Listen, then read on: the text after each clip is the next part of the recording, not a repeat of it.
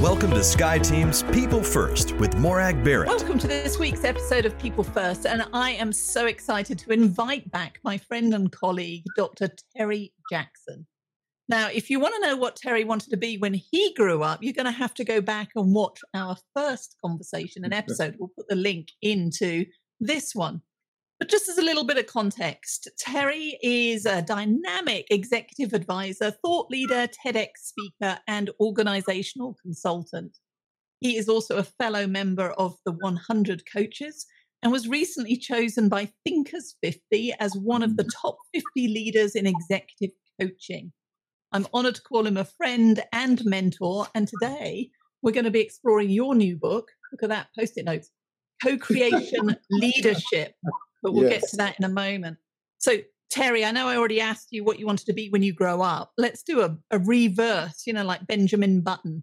If you could reinvent your life and have a do-over, or be anything you want, what would you be? Oh, that's a great question. And I think I'm going to be consistent when I speak of entrepreneurship. Right? It's always been a dream of mine to own my own business. At a larger scale, right? And so the dream would be to have a smaller version of a McKinsey or a smaller version of a Booz Allen Hamilton, not necessarily for the money. It was to be in a position to be able to say, "Hey, your grandson just graduated from college. Let me give him a job until he decides what he wants to do." So it's more so about helping others. And being able to provide, I think the greatest service that you can provide is to help others take care of their family. And I love that. Okay, yeah, that's the greatest service. I mean, if you can help someone, put someone in a position where they can better take care of their families, what more can you do? So it's interesting that you say that act of servant leadership. I mean, that's one thing that stands in mind for me as I think about our conversations and your contribution right now. It connects to my fantasy job because service is what it's all about. Because if I had the opportunity, it would be Star Trek, The Next Generation, certainly with Jean-Luc Picard as captain. But that whole point of we all serve on the Starship Enterprise, not for the money, but for the skills and the value we bring together. Yes. It's powerful. It's powerful. So you taught there, it's on the entrepreneurial core. If we cut you in half, it would say entrepreneur at heart all the way through, right to the center. Yes. But you do have your mini McKinsey in the firm now. So what would be different to what you're doing now to this do-over dream vision that you have? It would be scaled more. It would be scaled more. It would be scaled more. More government business. And again, the scale only allows the opportunity to provide the opportunity to take care of their families. That's it. More scale. And so growth, right? The more you grow, the more people that you can bring aboard to assist you and to assist clients, the better that it is. In my opinion, some people, they look at it differently. I've always thought that, whether it's revenue, whether it's profit, it's always a byproduct of your service. So I have this belief that everything that I do is a byproduct of my service. If I'm offering good service, then I'll be compensated well. And I'm not looking for that in return, but I think that's always the case. By serving. Some people call them blessings. Some people call them lots of different things. But what I will say is, the universe always finds a way to provide those needs. And I just think all of that's a byproduct of how I serve. You're talking my language there, Terry. Abundance and generosity of give and you shall receive in one way or another. It just speaks to my heart. And obviously it's at the heart of this book, Co-Creation Leadership. I mean, it is though, isn't it? It's all about how can we be better together? And you describe it here, helping leaders to tap into their superpower of co-creation. So let's just start there. What do you mean by co-creation? Other than it's a superpower. Things at the ready. As you said it, we're better together, right? It's about abundance. before I answer your question, one of the questions I like to ask is, since we've been on this earth, what have we run out of? And the answer is really nothing. We haven't run out of anything. Why? Because we live on a planet of abundance, right? Scarcity is actually created by man for those who hoard. Mm-hmm. Whatever they hoard, whether it's money, whether it's petroleum, whether it's silicone chips, whatever they hoard, right? And they drive a price with that. But at the very fundamentals of us existing here, we live on a planet of pure abundance. Now, to get to co-creation, co-creation, again, is always about the greater good, right? How do we do what's the greater good, right? And for me, co-creation means the elimination of titles in such a way that it allows human beings to come together, to work together. And the reason I talk about the elimination of titles is because oftentimes in an organization, when you have titles, that sets up a superiority-inferiority kind of relationship, the title in and of itself. And so I've been in rooms, and I'm sure you've been in rooms where there are people who say, well, I really don't want to say what I want to say in front of my leader because of what could potentially happen when you guys leave, right? And so in my opinion, the only way to really address that is to really eliminate what those titles may be. Right? It's human being to human being. And let's take a look at what our needs are as human beings, whether it's in an organization or whether their society needs. And let's do what is best for society, or let's do what is best for the organization together without having to have the stigma of a relationship based on inferiority or superiority. Because at the end of the day, we came here the same way. We're going to leave the same way, right? And everything should be shoulder to shoulder, right? Not the way that it is now with people having certain status because, they've gone and earned an education, and it's as if they're not human beings. But what we're trying to settle is, and what we're trying to resolve are human issues that we all as humans face. I mean, I love it. Again, it's the reason I wrote Cultivate around the human side of work. And in the future-proof workplace, if I go that way, we talked about the need to move to a we focus and remove the politics silos and turf wars. But even as you talk about it there, I heard a lot of shoulds. This is what we should do. It's almost the antithesis of the politics silos and turf wars that are happening in any organization right now. So for a leader that's feeling boxed in, or an employee who's feeling boxed in and limited by titles and the shoulds, how do we break free? How do we start moving towards co-creation in a way that isn't going to terrify the bosses or others? I think that over the past year and a half to 2 years, with the pandemic, the global pandemic, I think that should have shaken quite a few leaders. There was more ambiguity and more uncertainty that was happening as a result of the pandemic. We've always lived in ambiguity and uncertainty. It just wasn't at a visceral level until the pandemic happened, right? And so when we begin to think and respond as human beings, we understand that every step we take every day is a step into uncertainty, and a step that is ambiguous, because we never know when we raise the right foot if the right foot is going to come down as we have been trained to walk, right? We take it for certain, but it is uncertain because anything can happen. We can fall at any given time, right? And so a lot of that should have been stripped away, right? We talk about emotional intelligence, and we talk about a lot about compassion today, right? Well, that emotional intelligence as a human being tells me that I'm a very fragile being on this earth.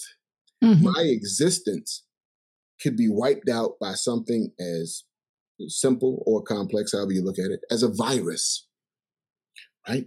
And so there's nothing, I couldn't see it coming, don't know when I have it.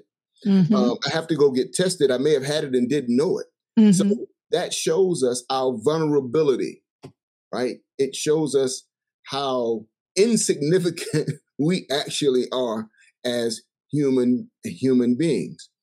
I think that if a leader steps back and looks at what has actually happened, basically the shutting down of the global economy, people not going to work, people dying as a result of this, I think that they should be able to reconstruct their mental models around what it means to be human. And to understand that regardless of what my title is, COVID didn't care. No. It didn't discriminate whether you were wealthy or not wealthy. For those who had underlying issues, for some who had it, I think more than 700,000 people in the United States alone, passed because of the pandemic. And so it was non-discriminatory. And that in and of itself should have taught us a lot. As we saw these social justice movements, it should have told us that what we thought was normal wasn't working for a lot of people. And we shouldn't. Yes, and we shouldn't go back to normal because normal didn't work for a lot of people, right? It didn't. Yeah, and so we are actually in a new reality, and the new reality should be humanity, right? Not titles and status, but I see and hear a lot of us going back there. That was going to be my question. Yes. Yeah.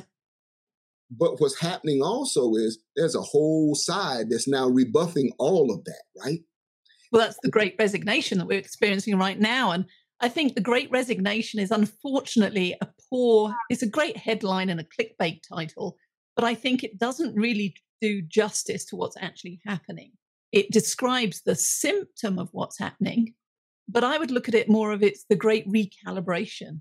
Yes. We've had that opportunity to reevaluate individually and collectively, what do we want? And do I want to be sitting on a train or in a traffic jam on 925, spending an hour and a half getting to and from the office? No, thank you. I can be as a productive here. And this is the dilemma. It's do we go back to the old way of working, which is you've got to be present and I've got to be able to see you every day?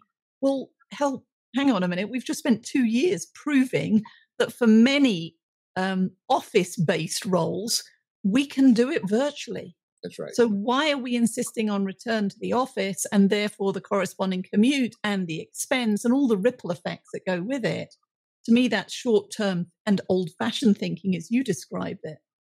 So do you see the narrative changing? I mean, is it a push-pull that's happening here? The status quo, and I always equate the status quo with the powers that be. In order to maintain that power, they have to maintain what was.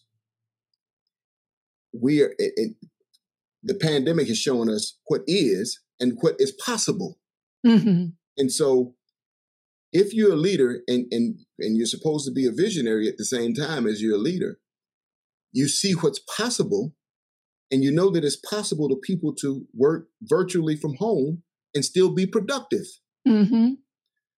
But there's a sense of power when you have people in a geographic location in which you can go see them, talk to them. We should be learning to empower people because that's what true empowerment is. True empowerment is being able to work in a virtual setting. Mm-hmm.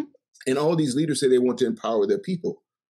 Well, some of those same leaders are the ones now saying, let's come back into the office.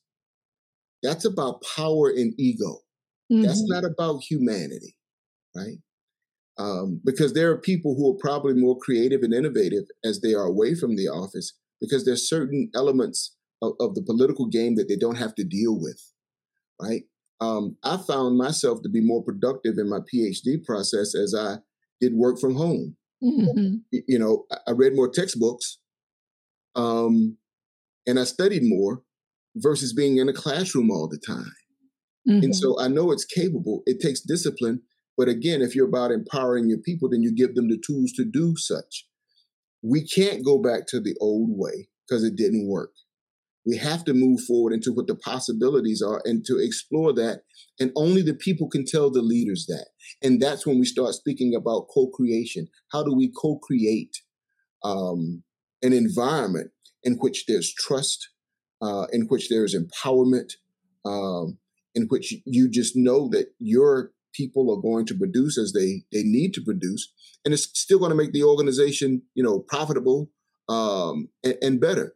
And when you take a look at organizational culture, probably the culture of the organization will be better, and probably people will be more open to communicating authentically than given the office politics that they've had to deal with. So, co-creation, this book is really about, for lack of a better word, brainstorming, right? On a continual basis, tossing out ideas and working together. Now, I've put together a recipe around this. Yes, you have. And what I love about the book, it's 140 short statements that are thought-provoking. So you have the core recipe, which I'll ask you to talk about in a moment, but supporting that are 149 statements, maybe I misread it, 140 statements, 140, that just trigger dialogue and conversation that you can have with your teams around what does this mean for us? Here's Dr. Jackson's definition, but what does that mean and how do we apply it here? So Absolutely. Tell us about the recipe then and what that stands for. That was an interesting story, because as I was thinking about writing this book, I was having a conversation with a friend, and I was speaking, I kind of tossed out some terms that were important to me around being in corporate America. And as I tossed out these terms spelled recipe. And I had never written it down to understand it before. And it was interesting because I like working with acronyms. And the recipe just became the acronym for this particular framework for the book. And if we think about it, not only from a corporate perspective, can we look at recipe, but each of us has a recipe every morning when we wake up around how we go about getting ourselves together on a day-to-day basis. You have a recipe as to how you approach your podcast, right? There's certain things you do, 1, 2, 3, 4, 5, 6, 7, 8, 9, 10, to ensure, and you check off the list to ensure that you've checked all the boxes, everything is in place, and now we're going to move forward and everything should work well. Well, that's your recipe for your podcast. So not only is it for an organization, but you can use it as an individual, right? Because when you think about recipe, you're thinking about, cooking something, putting a little pinch of this and a little pinch of that in a pot and stirring it all together so that it comes out tasting well. Well, your taste well in your podcast is that you have an excellent podcast with the excellent guests. You cover all the significant points that you want to cover, and everything goes well. That's your recipe. And it's co-creation, because, of course, a podcast is nothing without the two of us. That's right. Otherwise, it's just a monologue and a little bit dry, I would have thought. Co-creation is the way of the world. We just never noticed it. Yes. So recipe stands then for the 6 elements, isn't it? Six elements. There's 6 elements to it. And you have revolutionary results. Okay. You have execution, which is, of course, top of mind for everyone, because that's probably the number one challenge in corporate America. You have culture, and we know that that's how organizations work. They work through their culture. That's how they get things done. That's how they think. That's how they see. Intention, right? Intention. What are we here for? How, as you said earlier, how does that impact us? Well, it impacts us based upon why we are here, right? Purpose, which intention kind of spills over into, and then evolution. And what I like about the evolution is because the evolution means that you're continuing to grow.